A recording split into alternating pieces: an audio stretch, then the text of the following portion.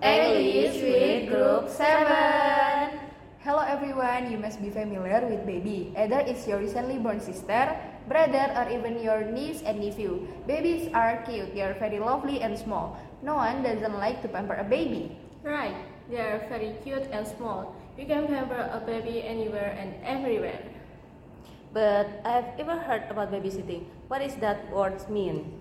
So baby is a newborn, sitting is in a seated position. Does that mean babysitting is a newborn that could sit already? No, you're right.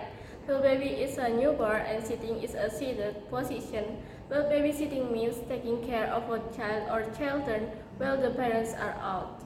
Oh, I got it. Then what do you call the person who did babysitting? They're called babysitter, am I right? Right, babysitter is the action and babysitter is the one who did that.